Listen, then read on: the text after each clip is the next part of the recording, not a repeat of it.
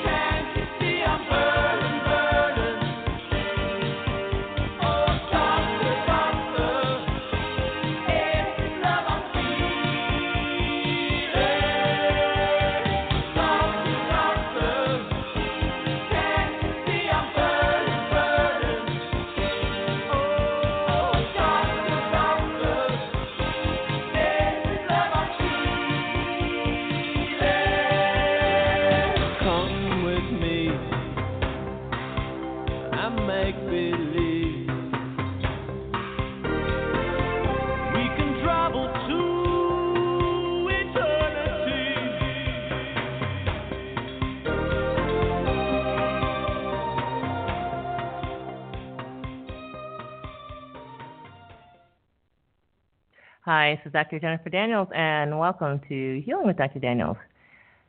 And tonight's topic is rising healthcare costs.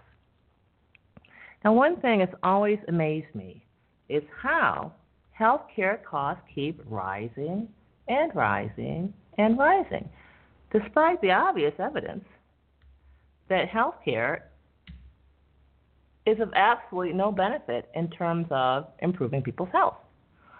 So the question then is, what is it that's driving these healthcare cost increases? And I also had another premise that everyone out there is just about as bright as I am. That surely people must notice that the value of money spent on healthcare just didn't seem to really have a return. In other words, the more they spent on healthcare, it didn't seem to make them healthier. So, given this, how is it that people are submitting to healthcare in larger numbers and more money is being spent on healthcare? And obviously, of course, the money being spent on healthcare has to be spent by individuals one way or another. So those of you who've been listening for a while, you'll notice that I've been following this amount spent on healthcare for some time, and as early as 2012 determined that if a person in the United States earns $100,000 a year, literally $25,000 of that $100,000 is going towards health insurance premiums or taxes related to health care, whether that is Medicare taxes, whether it's property taxes that are funding a local medical clinic, whether it's state taxes that are funding Medicaid. But literally $25,000 of that person's income are going out the window for health care, one fashion or another. And so it's easy to say, well, you know, people are spending money on health care foolishly.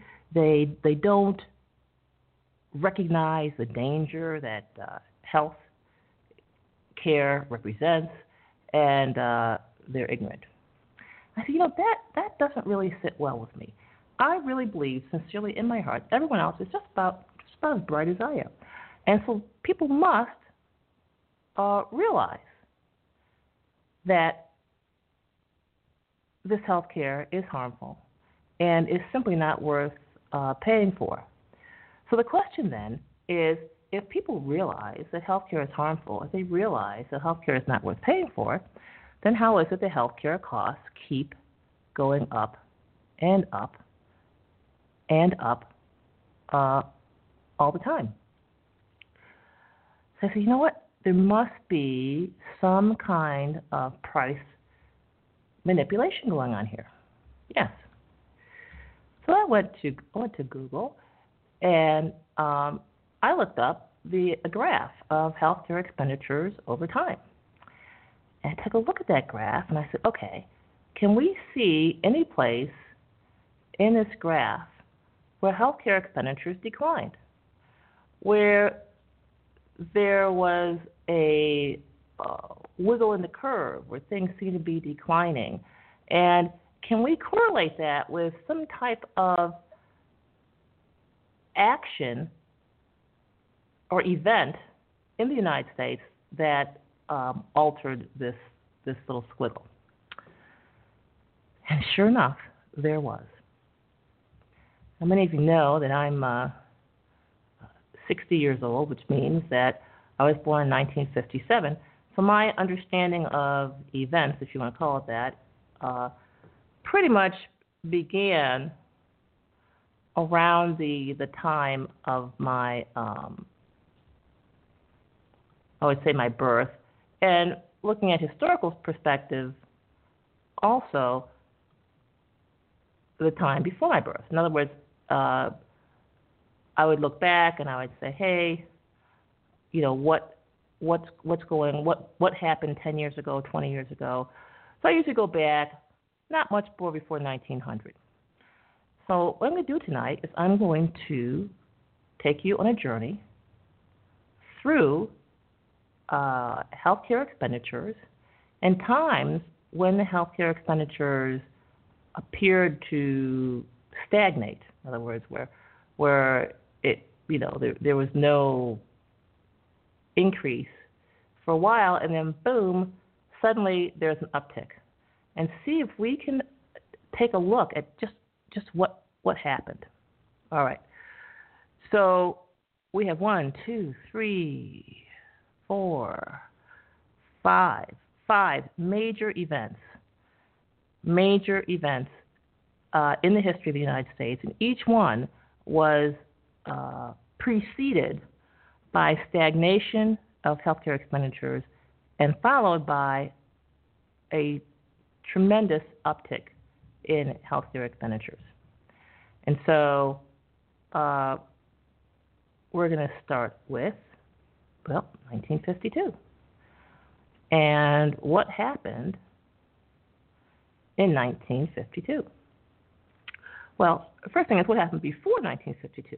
So before 1952, healthcare costs were moderating, and the rate of increase was slowing, and really kind of a plateau in terms of healthcare costs. In 1952, the government, that would be the United States federal government, passed something called the Hill-Burton Act.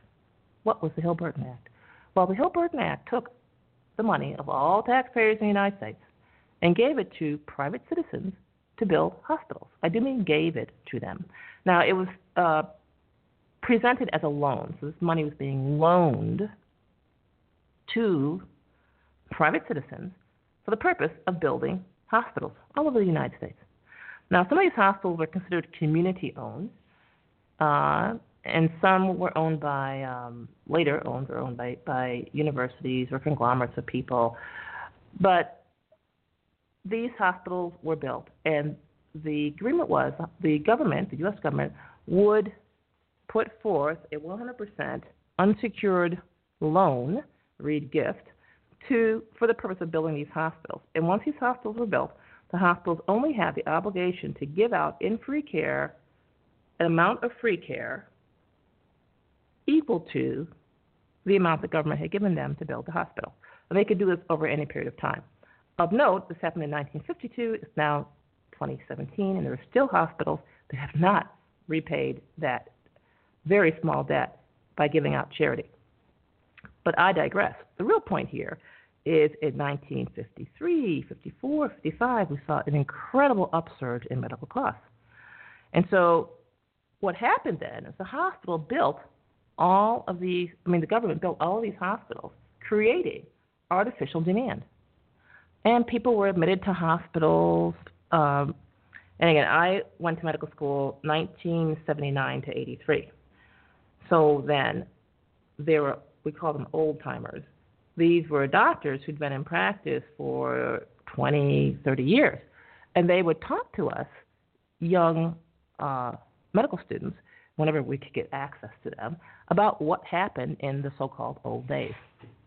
And so in the old days, in 1952, when this big proliferation of hospitals happened, people were admitted to hospitals for juice therapy, juices they could have made at home. All of a sudden they started checking into the hospital, and the doctor would write a prescription for juicing. I'm not against juicing. That's not the point. The point is building these hospitals created a capacity, and then the hospitals filled up. So the creation of these hospitals is really unrelated to any particular health need, but something the government intervened to do to create and boost this medical industrial complex for this particular industry. So you would think that this kind of cash infusion would be, well, phenomenal.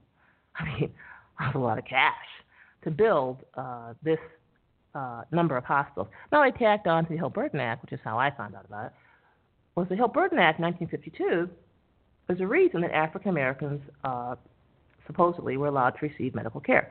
So they tacked on to the act, oh, by the way, if you accept Hill-Burton funds, then you have to agree to provide medical care at these hospitals for people who have brown skin. They didn't use African American. I think they used the word Negro back then. And so that was very interesting. So I was born in 57. My sister was born in 52. And she was born just as the act was passed. And so my mother went to the hospital to have her, thinking, of course, that it was okay, but it really wasn't okay. And they didn't expect to see a black lady show up at a hospital and have a baby. It was like, oh, my God, what are we going to do? And the babies didn't get enough oxygen, and they're both mentally retarded. A little premature, too. But so that's how I remember the Hill-Burton Act stuck in my mind. So I said, well, Mom, couldn't you go to the hospital? Well, kind of, sort of, not maybe, but really. So anyway, that's the Hill-Burton Act. So the Hill-Burton Act pumped incredible amounts of money into the healthcare system and was followed by a surge in healthcare consumption and an explosion in prices. Okay. Then in 1962 to 1962-64, healthcare prices and consumption again stagnated. I guess with the Hill-Burton Act, everyone ran to the hospital. Oh my God, these great big shiny buildings the government's built for us, only to find, we really aren't getting any healing from this. This is really not helping us. Like, we're not feeling the benefit. So people just said, forget it. There's nothing to it. We're not going to bother with this stuff anymore. All this, technology, these gizmos and things with flashing lights and bells and stuff, and these procedures and surgeries. We really don't think much of this.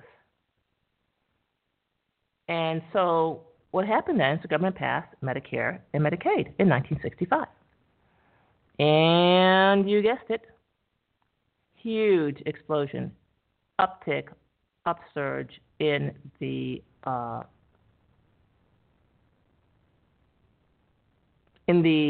prices of healthcare. So I just want to mention that my show is about to get cut off. Supposedly I only have 1 minute left. I'm not sure what happened here. So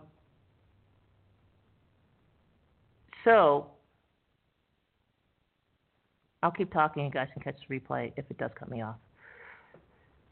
So what happened then is in 1965, there's the Medicare and Medicaid Act. These acts were passed under the pretense that Medicaid pregnant women and children of the poor were too ignorant and stupid to do at home what everyone else does at home, which is, of course, have a baby, and that they need medical intervention.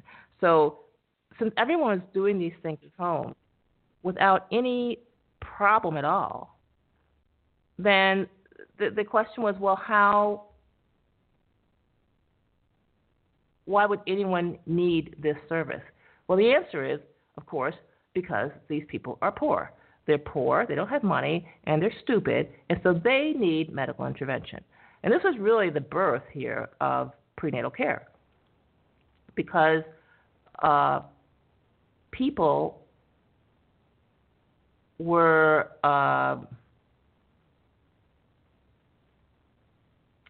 led to believe that there's these other people, ignorant people, stupid people, who couldn't just call over a girlfriend to help them have a baby. No. They needed professionals. They needed experts. Why? Because they were poor and because they were stupid.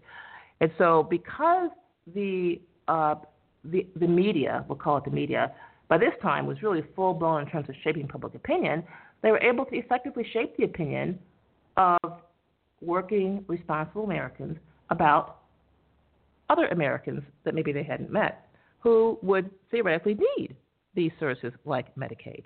And then there's a Medicare program, 1965, where it's like, well, elderly people need health care.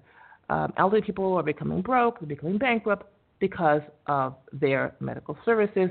And as you get older, everyone knows that you need more medical care, and your medical bills get larger and larger and larger. And so then the public was sold on this concept that old people needed medical care. And it was still in the United States, and as late as 1979, when I went to medical school, you almost never saw a sick person who was under 65.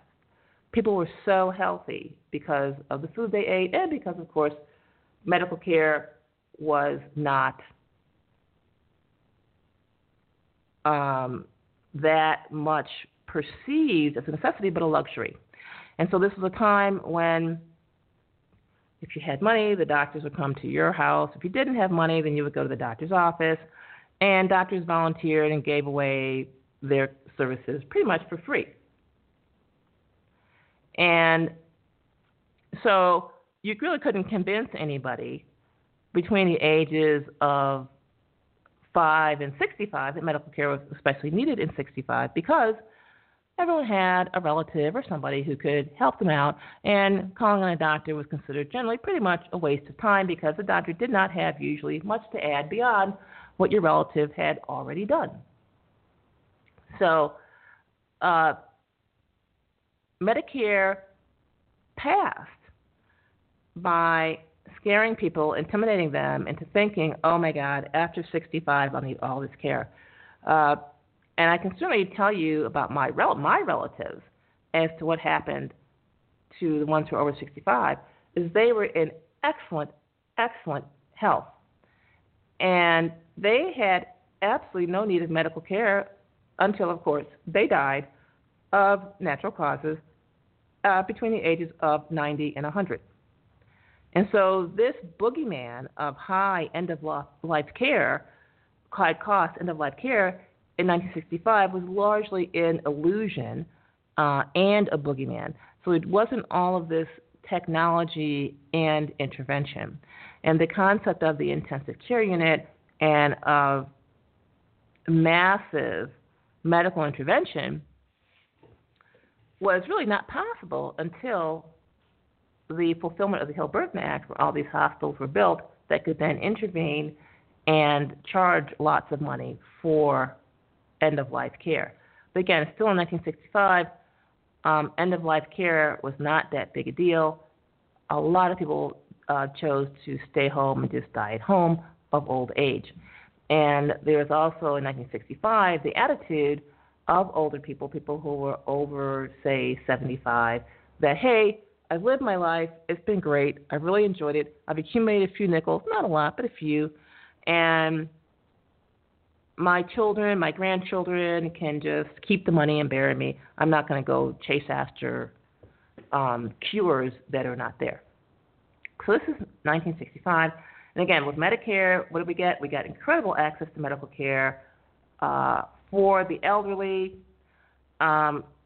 This gave rise to the whole end of life death spiral, where in the last year of life, the medical system literally tortured, mutilated, and ultimately killed a lot of people, and sent the bill to Uncle Sam, who cheerfully paid it.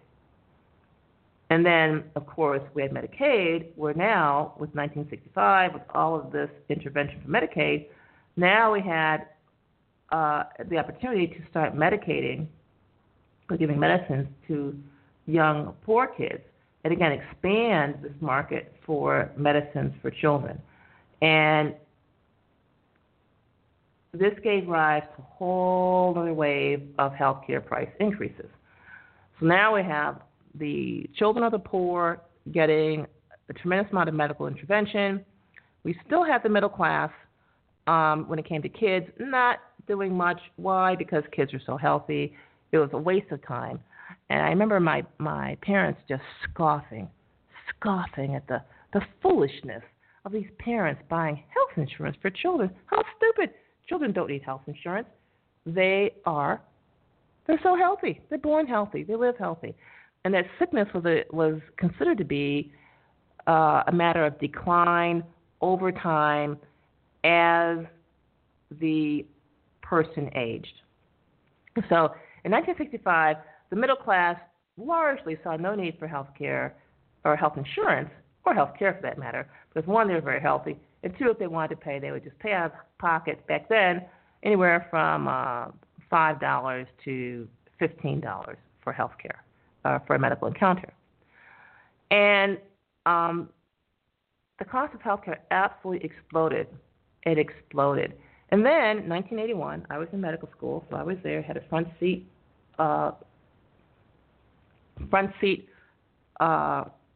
spectator position on this one. So here I was in 1981. Now, to put this in perspective, I entered medical school in 1979. I didn't know it, but I entered during an incredible downturn, a decline in people's use of medical services. People were very disillusioned by what they had seen or experienced by the care they received in Medicare and in Medicaid, and it was clear that the poor people with this care from Medicaid were not getting any health care from it. So nobody was too keen on jumping into this. And again, people's consumption of health care was leveling off and even starting a slight decline. In fact, when I was in medical school, 1979, I looked around, especially 1980, I said, my God, there's just not enough sickness to go around. There is just not enough sickness to keep all of us people who are training here occupied. So this was a source of, as you might imagine, mild panic for me. It was mild for me because I didn't have any loans. All I had to do was think of a second job to get when, of course, nobody was sick. So, but lo and behold, 1981, there was an uptick in healthcare costs. All of a sudden, 1981, healthcare costs are rising and rising and rising. What do you think happened in 1980? In 1980, they identified AIDS. And they even say the AIDS pandemic begins.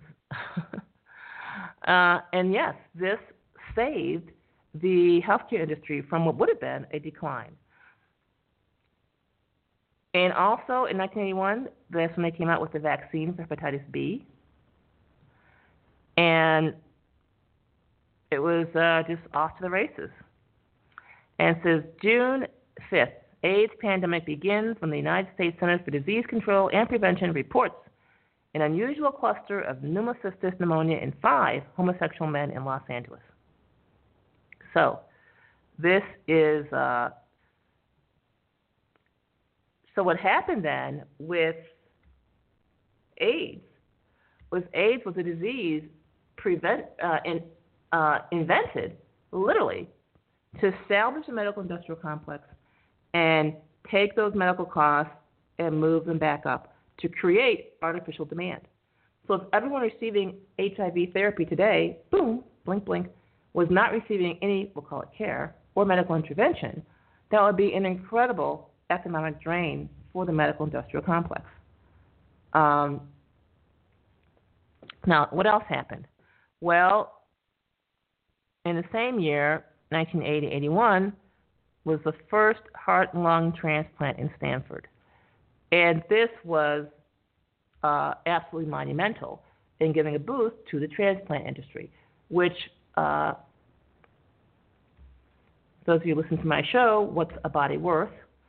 You can see that the medical industrial complex receives over $10.4 million in revenue from a fully transplanted body. So if you now turn individuals into $10.4 million paychecks, you can see that you're going to experience a tremendous uptick in healthcare costs, let's call it medical industrial complex revenues. This is another issue. A lot of people say, well, healthcare costs are up, No. In industry, revenues are up. These aren't costs. These are all revenues. Somebody's making a lot of money. There's a lot of profit here. So what happened then is the government invented the AIDS epidemic. The next thing that happened was the first heart-lung transplant at Stanford University. And a lot of heart-lung transplants followed, of course. And so I entered medical practice. I graduated from medical school in 1983, totally secure at this point, that there would be a firm degree of demand for medical services. Now, I wasn't going into AIDS or transplant therapy. My classmates did all that, thank goodness. But that left more space for me, of course, in the primary care space because everyone vacated that. Nobody wanted to treat cold, hypertension, diabetes, arthritis. That was like, boring, not profitable enough. So literally all of my peers, classmates, deserted the ship, literally, so to speak, and went into AIDS, transplant therapy, and other lucrative specialties. And this went on for a while.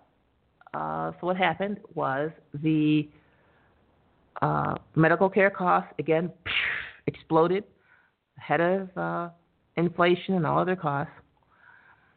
And it just spiraled out of control. And they kept going up and up and up. And the government was just wringing their hands. And then we had, if you'll recall, Hillary and Bill were in the White House. And Hillary was charged with creating a national health insurance act or policy. And so it was on the basis of these spiraling, unaffordable healthcare prices that this happened. Now, another thing happened from 1979 to 83. When I entered medical school in 79, people paid for their medical services out of pocket. If they went to a doctor, they reached in their pocket and they hand them some cash, and they would pay. Same with the hospital. But in 1982-83, as healthcare costs were spiraling upward, people were all of a sudden saying, whoa, I think I want insurance. I need insurance. And by 1984, 83, when I graduated in 83, but in 84 I was still doing a residency, more and more people were covered by insurance. And people really seriously looked at health insurance as a necessary employment benefit because they perceived healthcare costs as something uncontrollable that was going up and up and up and could ruin them. And they wrongfully perceived insurance as a rescue for that. So healthcare costs spiraled out of control until finally in 1995 or so, 1995, 94, healthcare costs started leveling off. The growth slowed. And so healthcare costs slowed, and it was incredible. Drug reps were getting laid off. The economy was slowing, and people just stopped spending on healthcare. And so something had to happen to infuse cash into the medical industrial complex. And 1997, boom, it happened, and healthcare costs again resumed their upward climb. And it was just ferocious this time. It was incendiary. It was like lighting a match to a tank of gasoline. What could it be? What happened? And this one I missed because I was working in my office practicing medicine. I didn't take insurance, so I didn't even notice really when this happened. It kind of came into my peripheral view, and I said, dismiss this. This is nothing. But apparently this was huge, and this sent up the other spiral. So what happened? Remember before 1965 when they had Medicaid, the program for health care for poor children? Mm-hmm. And how that plus Medicare just really sent revenues for the industry through the roof? Well, in 1997, the government said, another shot in the arm is needed. And what did they do? 1997, the Balanced Budget Act of 1997, which of course did anything but balance the budget, introduced two new major federal health care insurance programs, Part C of Medicare, which welcomed HMOs and managed care into the Medicare program, and even worse, S-CHIP. And this was the Children's Health Insurance Plan. And this now meant that all children in families that are at or below 200% of the poverty line could get insurance. This is subsidized by the government. Now, so you can imagine how many people might be at or below the poverty line, right? Now you double that, and now you've basically taken the Medicaid program and you doubled, tripled, quadrupled its size. But this is not under, some states chose to roll it into Medicaid.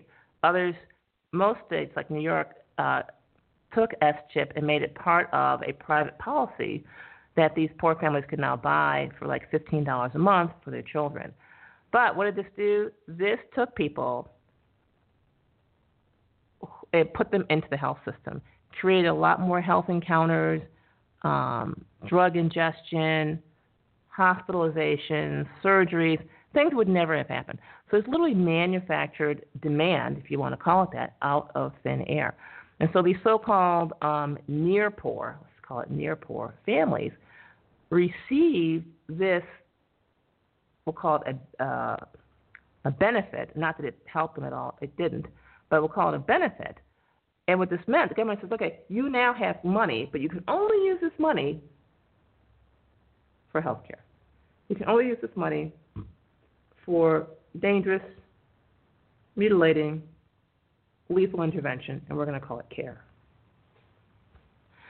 And so they changed the food stamp program, other federal programs, but this is the impetus for outrageous increase in revenues for the healthcare industry under a circumstance where people, had they been able to simply pull money out of their pocket and decide how to spend it, would never have decided to spend it on health care. They might have decided to spend it on better quality of food for the kids, maybe more heat for the house in Syracuse, so that the kids wouldn't get colds and wouldn't become sick from, not enough heat in the house, for example. So the government again intervenes on behalf of the medical industrial complex to give it a shot in the arm in 1997, when clearly people's confidence in the system was waning, people were turning away from the system, and people were declining to spend their money on health care, or even health insurance for that matter. Now, along in 1997, what also happened was there was a big immunization push. There's a lot more immunizations going on, which meant we had a lot more sick kids. And in my medical practice, I noticed that the kids who were immunized were tremendously ill. They had ear infections, they had bronchitis, they had asthma, they were just plain sick.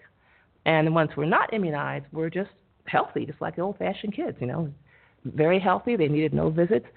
See them once in kindergarten, and then you see them again with their pre-college physical, and that's it, nothing in between. They just simply did not get sick.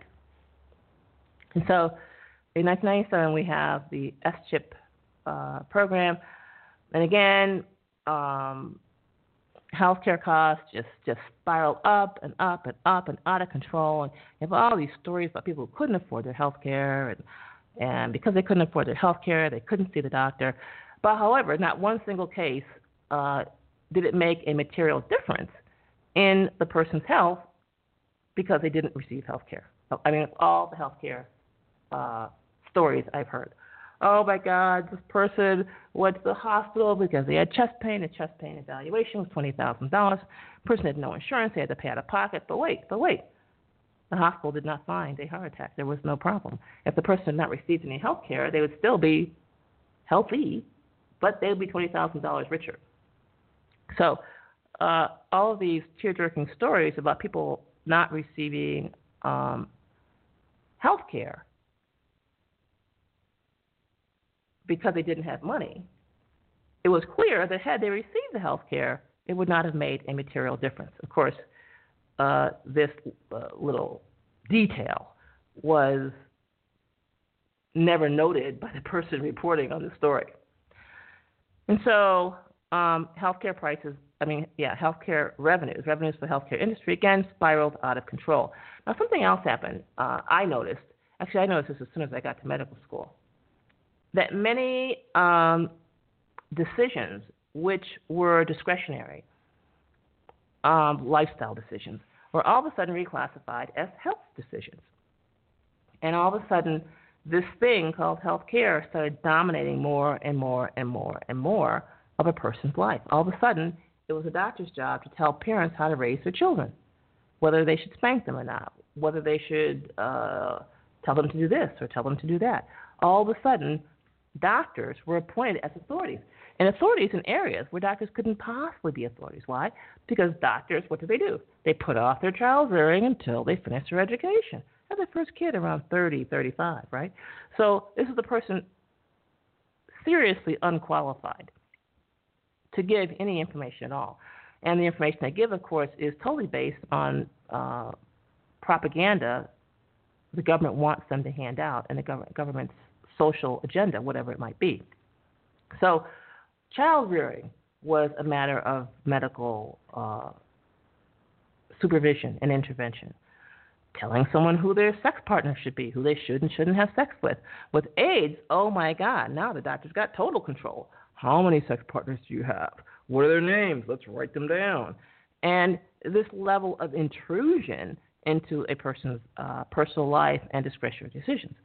And so we now know, of course, it is difficult to catch AIDS sexually. You literally have to have sex with the same person at least 3,000 times, and then only one, you might get AIDS from that person if the person's HIV positive. This is shocking when you stop to think that a lot of marriages don't last long enough for the people to have sex 3,000 times. So, actually, if you have that information, and we had similar information in the 80s, casual sex is the only way to protect yourself from AIDS, right? Don't have sex with anyone that many times. However, we doctors were told to give people exactly the opposite information. Because there's AIDS, because there's this big chance of harm, the government needs to step in and tell people who to have sex with, how often to have sex, and on and on and on it goes. And, of course, the sexual advice, which is limit your lifetime partners to 3 sexual partners, didn't comport with the data being that in order to transmit AIDS to somebody heterosexually, it takes incredible effort. And sticking around with someone for a longer period of time just means that if they are HIV positive, that you're more likely to get it. Now, again, of course, nobody wanted to be tested for AIDS because once you're tested for AIDS, well, that's pretty much the end of any kind of upward social mobility you might have. So we now had the medicalization of normal functions. So all of a sudden, we doctors were told that parents should allow their children so much TV time. We were told parents should allow their children to eat pretty much anything that the food industry produced, and you shouldn't be fanatical about, changing your child's diet. That up until age 5, a child's diet is very important and certainly determined his health. But after age 5, the health of human beings was not determined by their diet, and we should tell people to not be superstitious and don't limit their intakes of certain types of foods. And so then I found people needed me to write a prescription for hearing aid batteries. They needed me to write a prescription for tape so they could tape a bandage on. So all these expenses that really were not medical expenses were all of a sudden under the control of the doctor, under control of the prescription pad. Why? Because they were covered or paid for by the government. So now the individual needed the permission of a government representative, that would be a licensed doctor, that's me, to consume these things.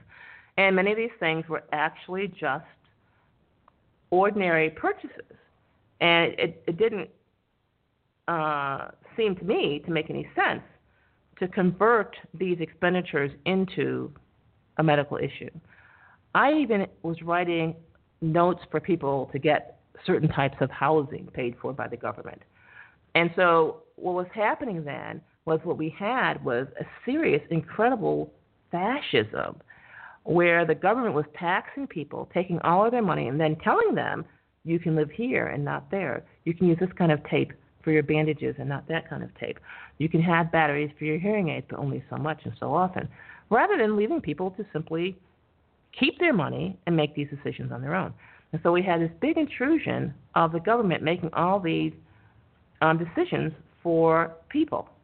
And so what I realized in the 90s that this idea of healthcare costs, and I'm telling you it's not a cost, it's very real, it's a revenue, it's a profit, increasing was not a problem. The goal was to have these costs increase as much as possible to ultimately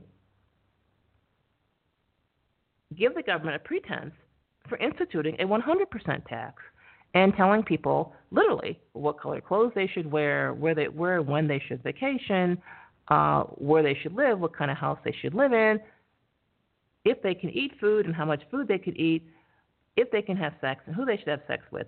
And so all of these decisions were becoming medical decisions.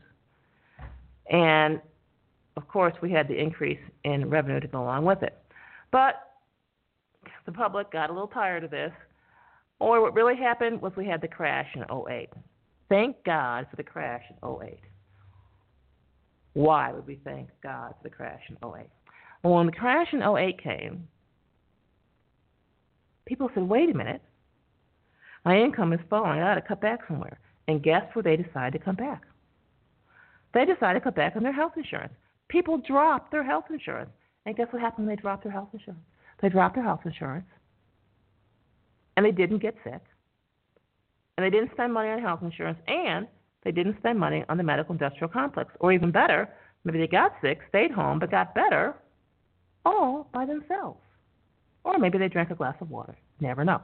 But they got better. So the death rate didn't notice any blip in the death rate, but there was a dip in healthcare revenues. So healthcare revenues show a little nick, and you look at the graph, there's a little nick right there at 2009. And so what happened in 2009? Emergency cash infusion. The Obamacare Act passes in 2009. The Patient Protection and Affordable Care Act was passed in the Senate on December 2009 and passed in the House on March 2010. Signed into law March 23, 2010, upheld in the Supreme Court on June 28, 2012. And so it was passed in 2009, and we saw the economic results in 10, 11, 12, 13, 14, and 15 in the increasing rise in healthcare costs. And so we have then the Obamacare Act called Patient Protection and Affordable Act, when actually what happened is the patients were not protected. It was the Patient Exploitation and Exorbitant Care Act. And so what did we see? We saw healthcare premiums just absolutely skyrocket once people were compelled, forced by law, to take out health insurance. And so if history is our guide, then we can see that 97 needed a shot in the arm, and 13 years later, or 12 years later, another shot in the arm. So 1997 to 2009. So really 97 to 08, people said, whoa, wait a minute, healthcare has got to go. If we're going to make the mortgage payment, we got to stop paying for healthcare. We've got to stop paying for health insurance premiums. And they just threw the medical industrial complex overboard. You know, as I say, threw them under the bus. And so the healthcare industry went straight to Congress and said, hey, you guys, you got to bail us out here. They said, okay, we'll do a bail-in. We're going to institute a supplemental tax, an unfunded mandate by compelling people to buy insurance but not giving them any federal dollars to buy the insurance with. And so they already went through the nonsense with Medicare and Medicaid in 1965, and I think people were not ready, or probably would not have accepted a doubling of Medicaid taxes or Medicare taxes. And so, okay, we have to find another way. And so what do? They compelled people to buy health insurance, which gave the healthcare industry a big financial shot in the arm. And so what has happened?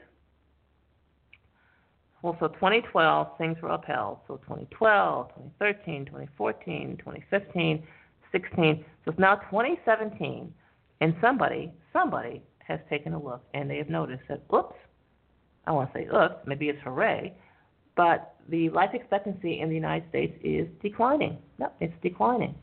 So life expectancy in the United States is declining, and we're now spending more than ever on health insurance. And the revenues for the industry that's supposedly keeping United States citizens healthy has never been higher. So if health insurance creates health care, and if health care has a meaningful impact on health, then if we increase our health care, we have to accept that whatever change we see in health must be due to the health care. Okay, so it's clear healthcare consumption has definitely increased. More people are using emergency rooms, more people are going to hospitals, more people are keeping doctor's appointments, and now we find life expectancy is declining. Then logically, if we're going to go along this line of logic, the health care is seriously is shortening people's life expectancy and is killing people. Now, this life expectancy, decline in life expectancy, is across the board, from birth all the way over to death. So in other words, children are dying in increased numbers. Now, you may be pro-vaccine, you may be against vaccine, but one thing we can say for sure is the vaccines are not creating healthy children. So even though kids are now getting more vaccines than ever, the death rate among children, natural causes, is going up. The autism rate is going up. And so the vaccines are not helping the children live longer. In fact, they are having a lower life expectancy. And I just had a nephew, just had a baby 2 days ago. His wife went to prenatal care, did everything she was told, and now they have a baby with hydrocephalus, needs brain surgery. If prenatal care was so great, how come the baby's so awful? So, in summary, then, every single increase in health care has been preceded by 6 to 12 months by a policy change of the government to literally create and pump more money into the healthcare industry. So healthcare increases are not an accident. They are engineered. This is market manipulation of the industry, intervention of the government, big time. And this is why healthcare costs are rising. And they're going to continue to rise if every time the government steps in and pumps money into an industry where citizens themselves have decided they don't want to pump their personal dollars into this industry. And so this is really an outrageous deployment of funds. This represents really grand robbery, larceny, if you will, on a multi-trillion-dollar scale. Healthcare costs in the United States are preparing to top $4 trillion. This is a lot of money. So if you take away the Medicare program, which is killing at least 180,000 people a year, and this is an admission made by Dr. Levinson, the Inspector General for Medicare, in 2012. He says, oh, we're only killing 180,000 people a year. I guess it wasn't enough people because there were no charges filed and no investigations done. And then we have Medicaid presiding over the creation of the sickest generation of children ever. If these programs were just stopped tomorrow, I believe more Americans would live longer and healthier. There's just absolutely no question about it. And the Hill-Burton Act, major travesty, to build all these hospitals, to create all these intensive care units. Intensive care units, if you didn't know, have a death rate of 15.7%. That's a 15.7% kill rate over a period of 10 days. That's incredible. Wars don't have as big a kill rate as that. So you have the Hill-Burton Act, Medicare and Medicaid Act, then you have the creation of AIDS, and we know the AIDS deaths are due in large part to the drugs. And so we have a 11,000 death rate there, but even more importantly is the revenue to the industry. Then you have the CHIP program, which is simply a vehicle to compel immunizations because now, of course, the kid has insurance, right? And then, of course, you have Obamacare. So all of these things simply create an incredible infusion of cash for an industry whose harm in health is absolutely obvious. All right, we have 10 minutes left, and so we have time for some questions. I'm guessing somebody is able to hear me, so let me go to the chat room and see what's going on here.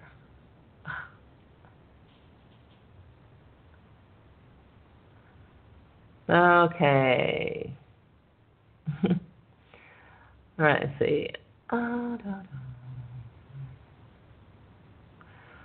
I can answer. Things from things like bees, spiders, scorpions.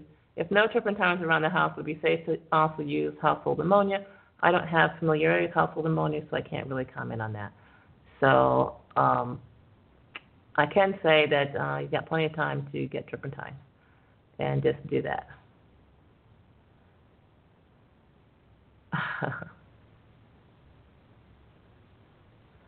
Wonderful.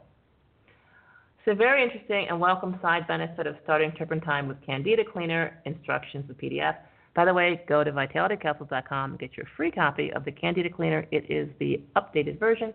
I have spastic cerebral palsy, which mostly affects my walk. To my amazement, I am experiencing a subtle and noticeable increase in flexibility in my legs, feet, hips, and so on.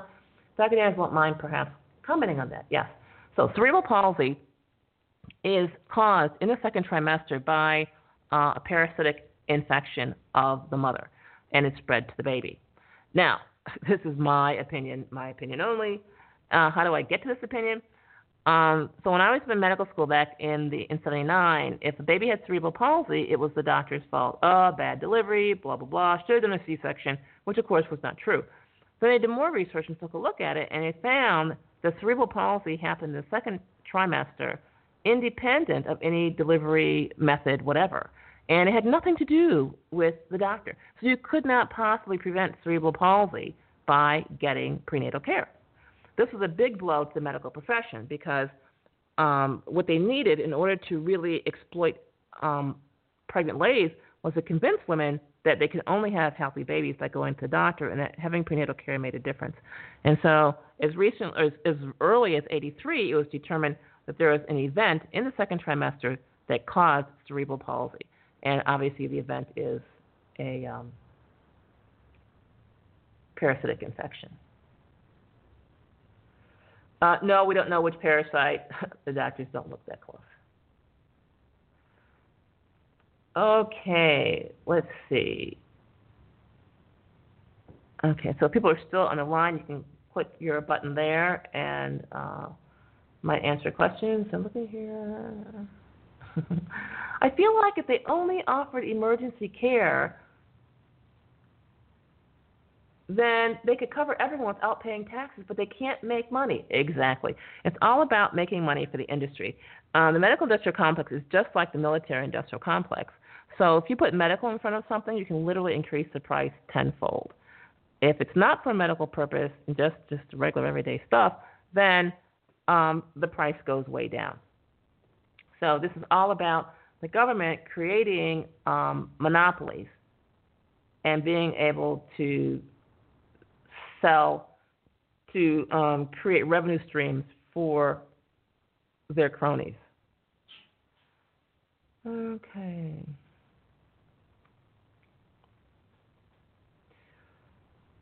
All right. I'm a musician.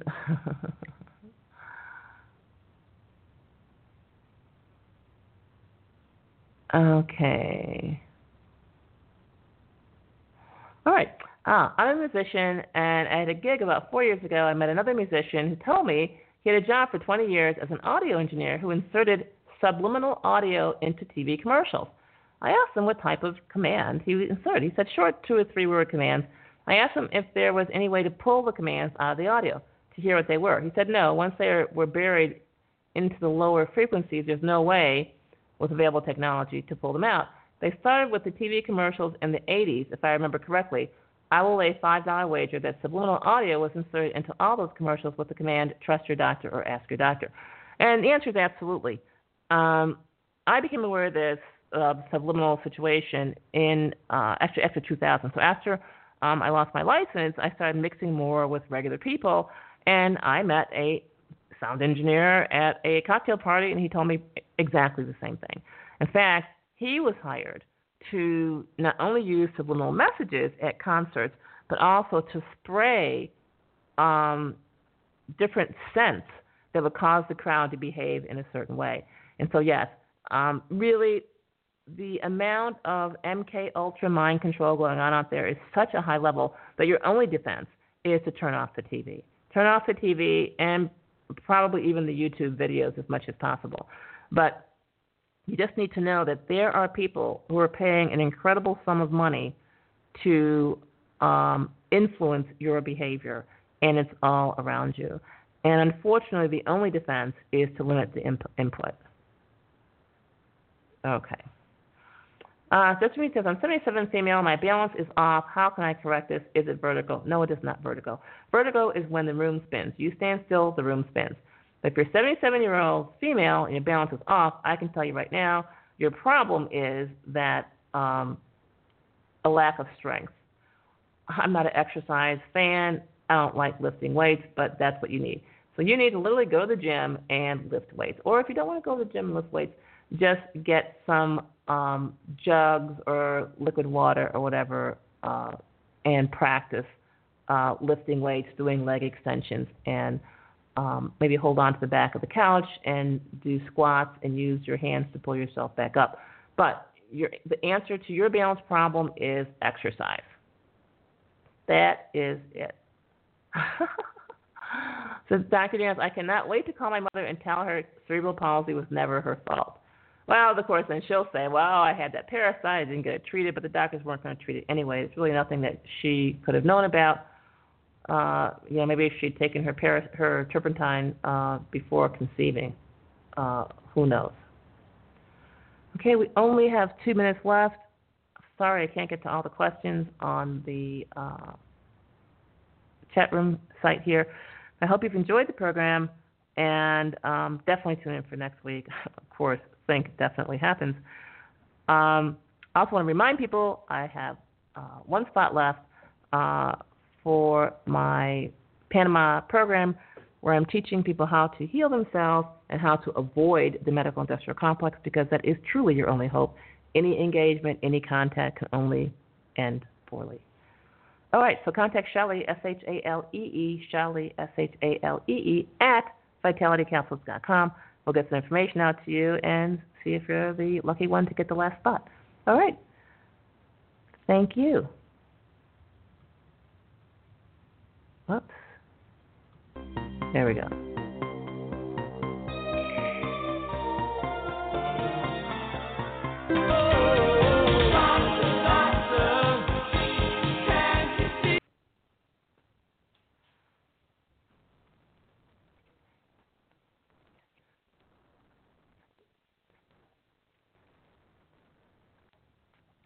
With Lucky Land Slots, you can get lucky just about anywhere. Dearly beloved, we are gathered here today to... Has anyone seen the bride and groom?